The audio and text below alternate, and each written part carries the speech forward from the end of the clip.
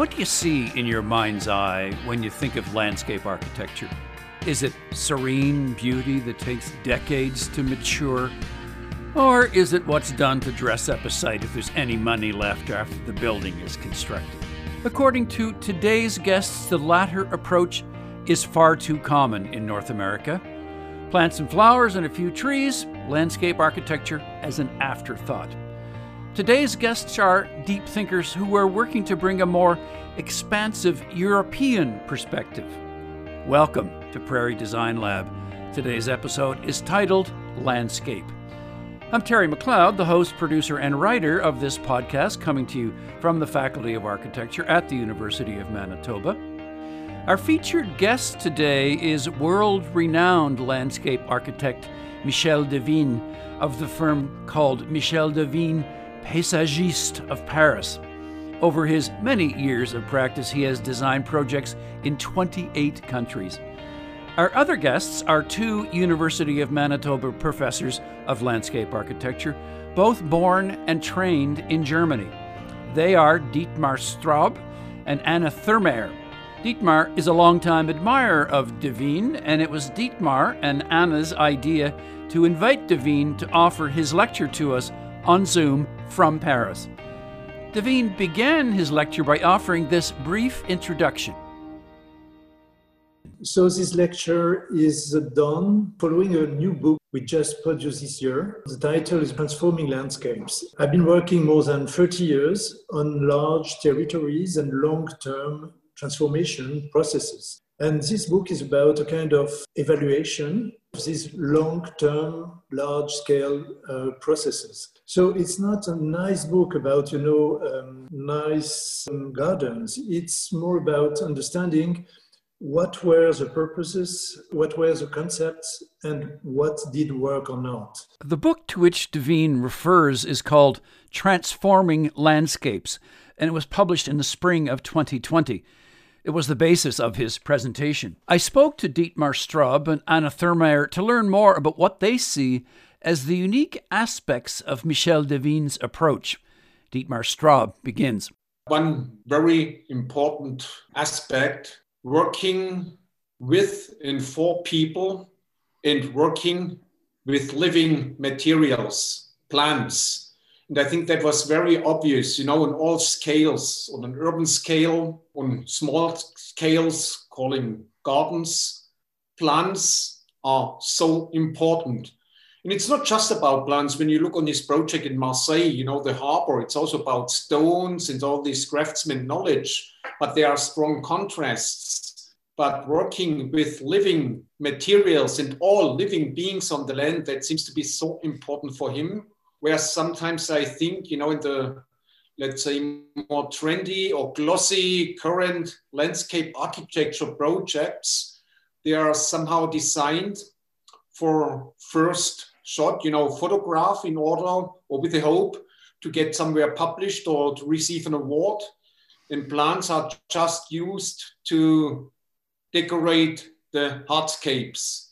And I think that's a huge or most important difference regarding our disciplines, landscape architecture or architecture. We need patience.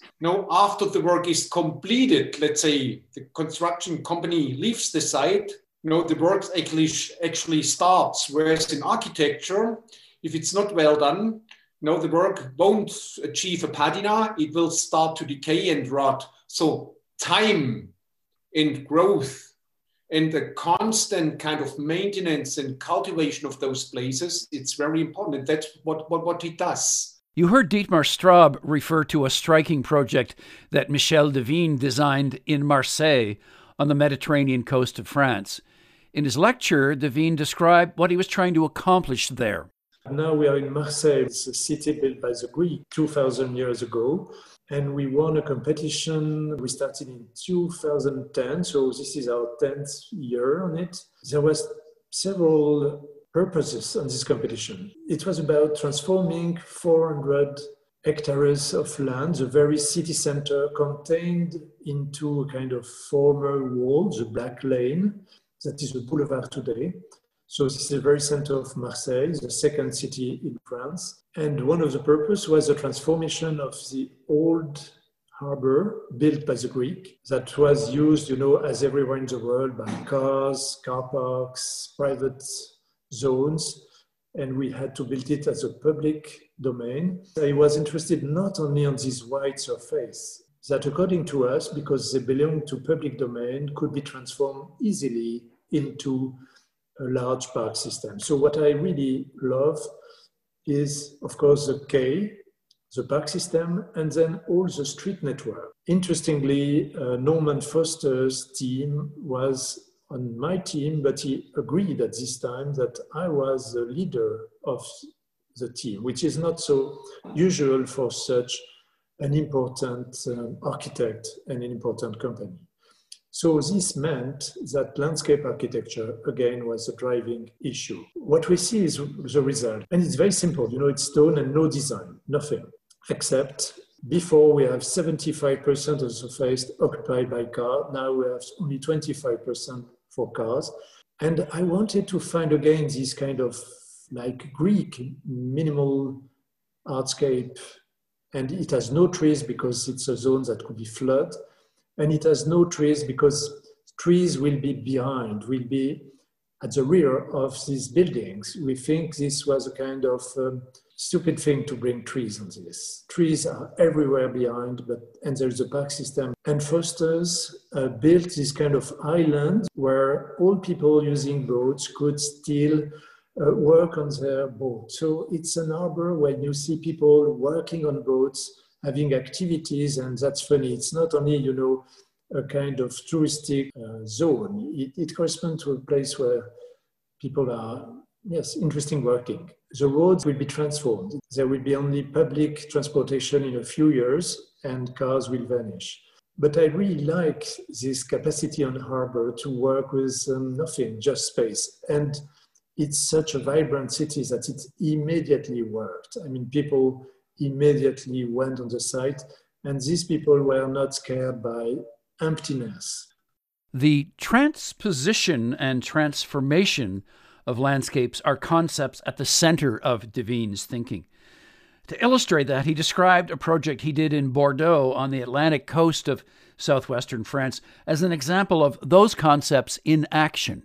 This was an industrial area. It's 6 kilometers long, and because the abandon of the industrial area is going in phases, we think this could be a kind of incremental landscape. It's a kind of mosaic of forest that will follow availabilities of these parcels. So this was the existing condition, so industrial land, and we decided not to build it. As I said, we convinced the mayor. The mayor bought the land, the city bought the land, and so it is still in transformation 14 years after to build a park. And it looks like a countryside. And by the way, upstream and downstream along this river, this is what the landscape looks like. It's done by poplars, willows, meadows, and we brought this countryside language in the very center of the city. And it's a little strange. It doesn't look like a real park, It's a kind of countryside in the city. It has a real rusticity, and it's not a kind of minimalism. It's not a kind of aesthetic. It's really, I hope, rigorously a transposition of what one can see on the countryside around the city. And by chance, it was well understood. For people, it's a kind of familiar landscape. It immediately looks like something known, and it was incredibly well received, and people are using it, despite the very young aspect of it. It's something I love to say. A countryside is never ugly, or it could be, but usually countryside, agricultural landscape is nice. A young park in cities sometimes not so interesting. So I really like to play with these tools. In listening to Deveen, I was struck by a simple yet absolutely essential feature of landscape architecture to which I'd not really given much thought. So I asked Thurmayer and Straub about it. Time is such a huge factor, not just in his work, but in the evolution of a landscape. How do you feel about that, Anna? I would like to underline this. It was very impressive to see his display of work and then he started working on it decades ago. So he's really now in the position to look back to projects started 20 years ago and how they are looking today. So this was impressive to see how many years he was active and taking care of them. Another parallelity, I would say, he was saying in his speech, the modest look. He's interested in a very modest look of his project. And also he's thinking using the projects as prototypes for a wider application. And so that is what we, with our humble project thinking, also hope to initiate, so that we can maybe serve the profession also in, have a look, this is screaming for help, this is where the profession might invest more. Let's say a schoolyard or something like that. A small project can have big impact. And so this kind of thinking of prototypes, I think that is a parallelity I could mention. And so the ripple effect behind it. And of course, always thinking about functions. So what are his proposals about park systems were not because of beauty or leisure or recreation. It was always a certain function, whether this was retention of water, and that was the driver for all the investment.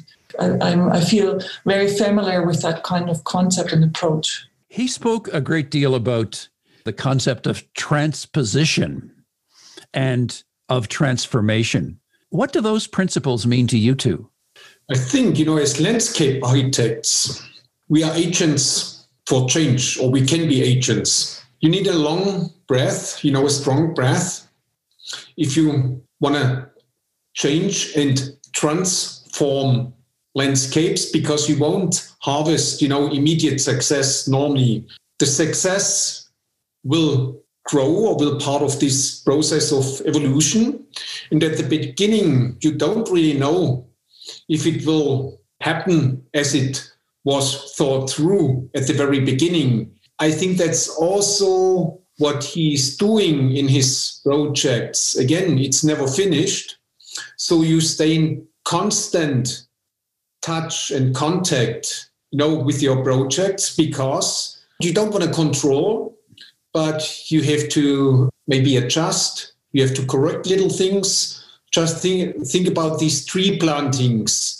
It's very uncommon the way he uses trees and plant trees. It's something in between forestry and nursery. It requires an input and knowledge all the time.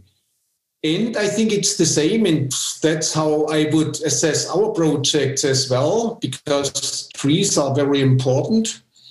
So sometimes you want to come back in 100 years, I won't be alive anymore, but sometimes somebody will take a picture, and that picture will tell you if your project is successful. Anticipating this conversation today, what kinds of things were you thinking that I should know about your practices and your principles, not just to talk about Daveen, but to talk about the way that you approach landscape architecture? I would say our practice would be, I assume, would be completely different if we wouldn't be here in Winnipeg or Canada.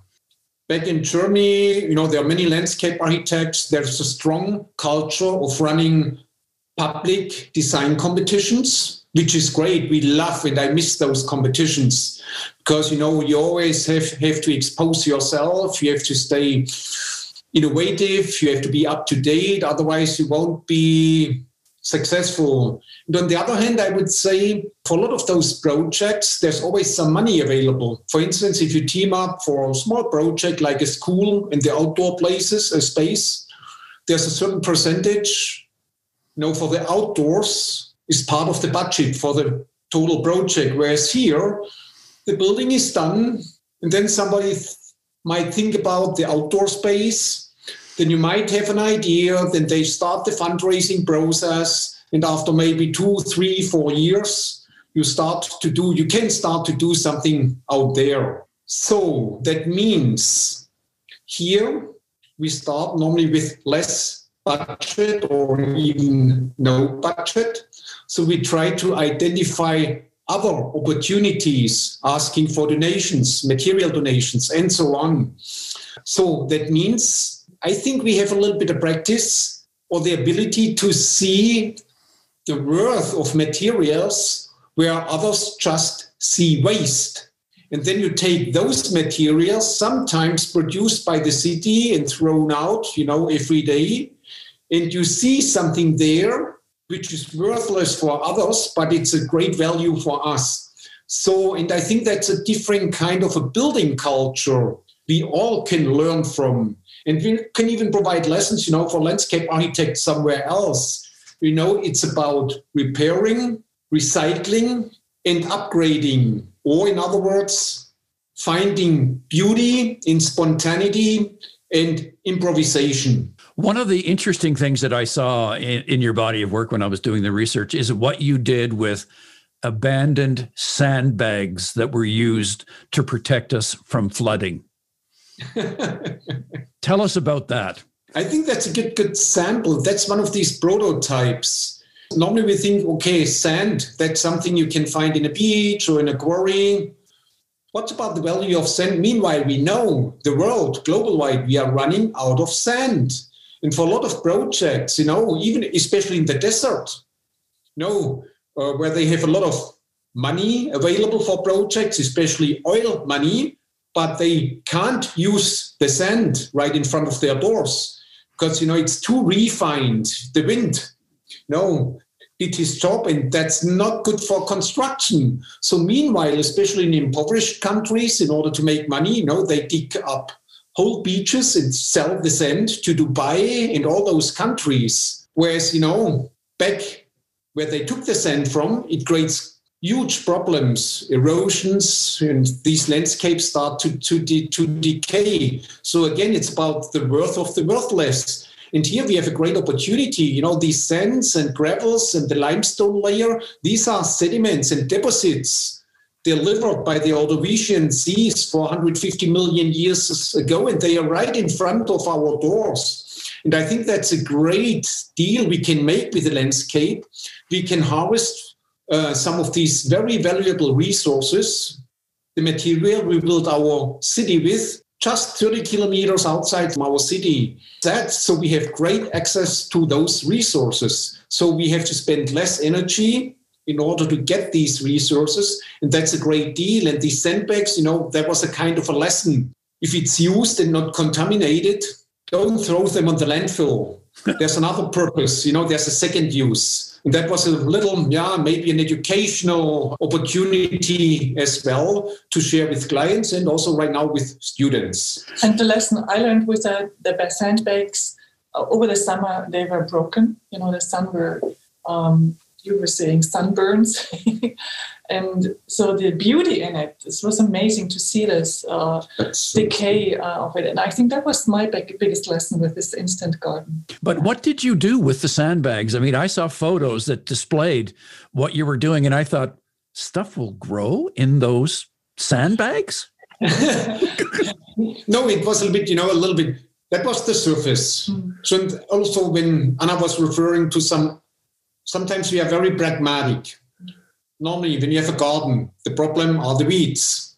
And if you don't if you don't weed frequently, or if you don't apply some pesticides, the neighbors will call the city, and you can get a ticket if you don't maintain your lawn. To cover the topsoil the soil with the sandbags, it's almost like a mulch layer. There were no weeds. But at the same time, in between, there's sufficient space that the rain and the runoff can go through. And then in between, we manipulated some of the bags. They were filled with really rich manure in order to grow those vegetables. But then they had access to the soil underneath of the sandbags and to the water there. And on top, these were creepers, and they were creeping around, and they were occupying the space. And after the decay, after the sandbag got sunburned, normally, sand is a great material in order to improve existing soil, to add a loose component to bring more oxygen into the soil. But I have to say, if you mix the sand with clay, and that's, our learning experience here, it can turn into concrete. You can make it even worse. No, it's also for us, it's a learning process. What I would like to add to the points, what you should know, because of the no budget, often we work with volunteers. The methods and techniques we are applying must be very basic so that volunteers can participate in a project. So especially the Winnipeg projects here, they do not include complicated details of, let's say, like a water feature, where you have a lot of technology necessary or somebody who is an expert to build this up. It must be simple elements, and so that this works, and that has to do with the money.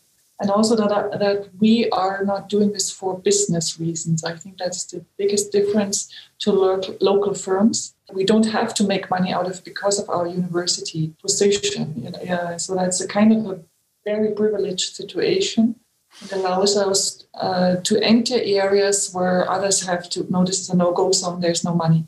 It sounds, though, as if you're trying to significantly change the way that we as citizens here in Winnipeg and Manitoba think about landscape architecture and its possible sources and impacts. You're being innovative in a way that would appear that we don't appreciate. What's wrong with us? Why don't we get it? So we have to be a little bit careful and also fair, to the firms. They have to make money, and so they have to work according to a process. So again, as Anna mentioned, we teach, we get our salaries by tax money, so we can take this, to feed a little bit back into the public, into the community, so we can offer our time for free. We were never really good in turning our ideas into money. Even back in Germany, we always became friends with our clients, and you don't want to, write invoices for your friends. So it's a perfect situation. So we can use our small projects as opportunities for testing ideas and techniques and materials. So which means if you don't ask for money, you can ask for risk. And we had moments in these projects, where I told them, let's say, talking with the Winnipeg School Division or on campus, when they want to apply finally, always great ideas. And then I learned, these Winnipeg buts. Great idea, go ahead, but. At the very beginning, I was always listening because I thought, okay, it's a new context. I'm not familiar and I'm willing to listen. But then I started to think, no, it's not a real but. It's not a but in a way that we won't be able to do it.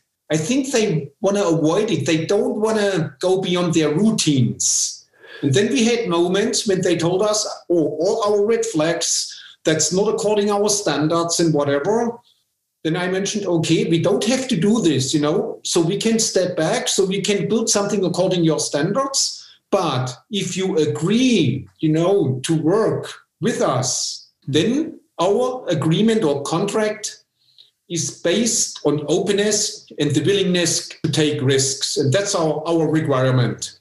And, it's coming from a different education system, different culture of positionals and landscape architecture from Europe. We were used to it, and we're arriving here and seeing this is not the same case. So it was easy for us to say, that's also a niche for us, something where we can explore and see what we were used to, bring it here and to adapt it to what's necessary here. So it's became an interesting melange. Didn't you do a big project in Shanghai for the expo there? A very big project that is still living there. What was that? That was the reason why we are in Canada, or why we almost didn't move to Canada. It's both. Because I'm pretty sure when I got invited for an interview, when I submitted my portfolio, when there was a job position out there, I'm pretty sure that they were impressed by that project. At that time, it was not realized. I just submitted the drawings. And when I came back after my interview 1 week in Canada, so it was clear that we'll get a contract and we'll have a chance to make some money. And then I told them here, because right 2 days after my interview, I got an email and they offered me the job. And then I was actually shocked. Normally, it's something where you should be happy about, but I was actually shocked because I thought, now I'm in a dilemma. We put so much time in that project because it was an international competition and we were working in a team with engineers and architects. But suddenly they wanted to pay us and they wanted us to realize that project. And I thought, I put my whole heart and soul in that project. I have to do this. And then I got asked here, how much time do you need? And then I told them, I think at least 1 year. And then I thought, that's a decision made. Okay, we'll work on that project. But then they said or responded, okay, we'll wait for you. Then, oh gosh, I thought you make a decision right now. But, it was built on mutual trust right now. So and it was very successful economically. It was maybe the best project so far because there was so much time pressure. We had to produce everything within half a year. They paid us for that. And after that half year, we moved to Canada. And then they built it in China. And it's fantastic because also here trees, and that's maybe also a connection to Michel Desvigne's work. I think we planted around 20,000 new trees. That was, I think, in total for that project was a 300 million Canadian dollar project. With the architecture, there were a lot of building, integral part of the landscape, integrated in the landscape, conservatories and whatever. And it was good to have a budget. But what we learned here in Winnipeg, or what we try to apply here, both the opposite. You can do really good work without heavy budgets as well, with low budgets. And I have the feeling sometimes if project here has a bit too much money, they start to become too over-manicured. The application of all these materials, heavy concrete, corten steel, flashing lights, rather than, to think a little bit more into the future, working with the living materials. Typically, there's no money around for a project in Winnipeg. And if there is one, people become very proud. And then it's like a status symbol almost. See, this is what I have. And so it becomes too showy. We could be involved ways earlier on. It's not about decorating the green salad around the beefsteak. It's not about landscape and urbanism. Landscape is urbanism. But it's also an obligation. If we, as landscape architects, don't provide, the knowledge and maybe the possible solutions in a way that, Michel Desvigne was able to display it. I think the biggest treasure Winnipeg has in regards to landscape architecture is the urban tree forest. Since I'm here, I admire the 8 million trees we have. I admire that we still have elm trees. The city is doing the best with a small budget, but I think we should do much more in protecting it, in replanting it. There is no bylaw in protecting private trees, and that's a big shame. Anna Thurmayer and Dietmar Straub are both professors of landscape architecture at the University of Manitoba. Michel Desvignes is the principal of Michel Desvignes Paysagiste of Paris. Monsieur Desvignes spoke to 145 of us on Zoom in October of 2020. Thanks for joining us on Prairie Design Lab. We come to you from the Faculty of Architecture at the University of Manitoba. Thanks, as always, to the vital help of Professors Jason Chan and Jason Shields from the Faculty of Architecture. I'm Terry McLeod, the host, producer, and writer of Prairie Design Lab. See you next week.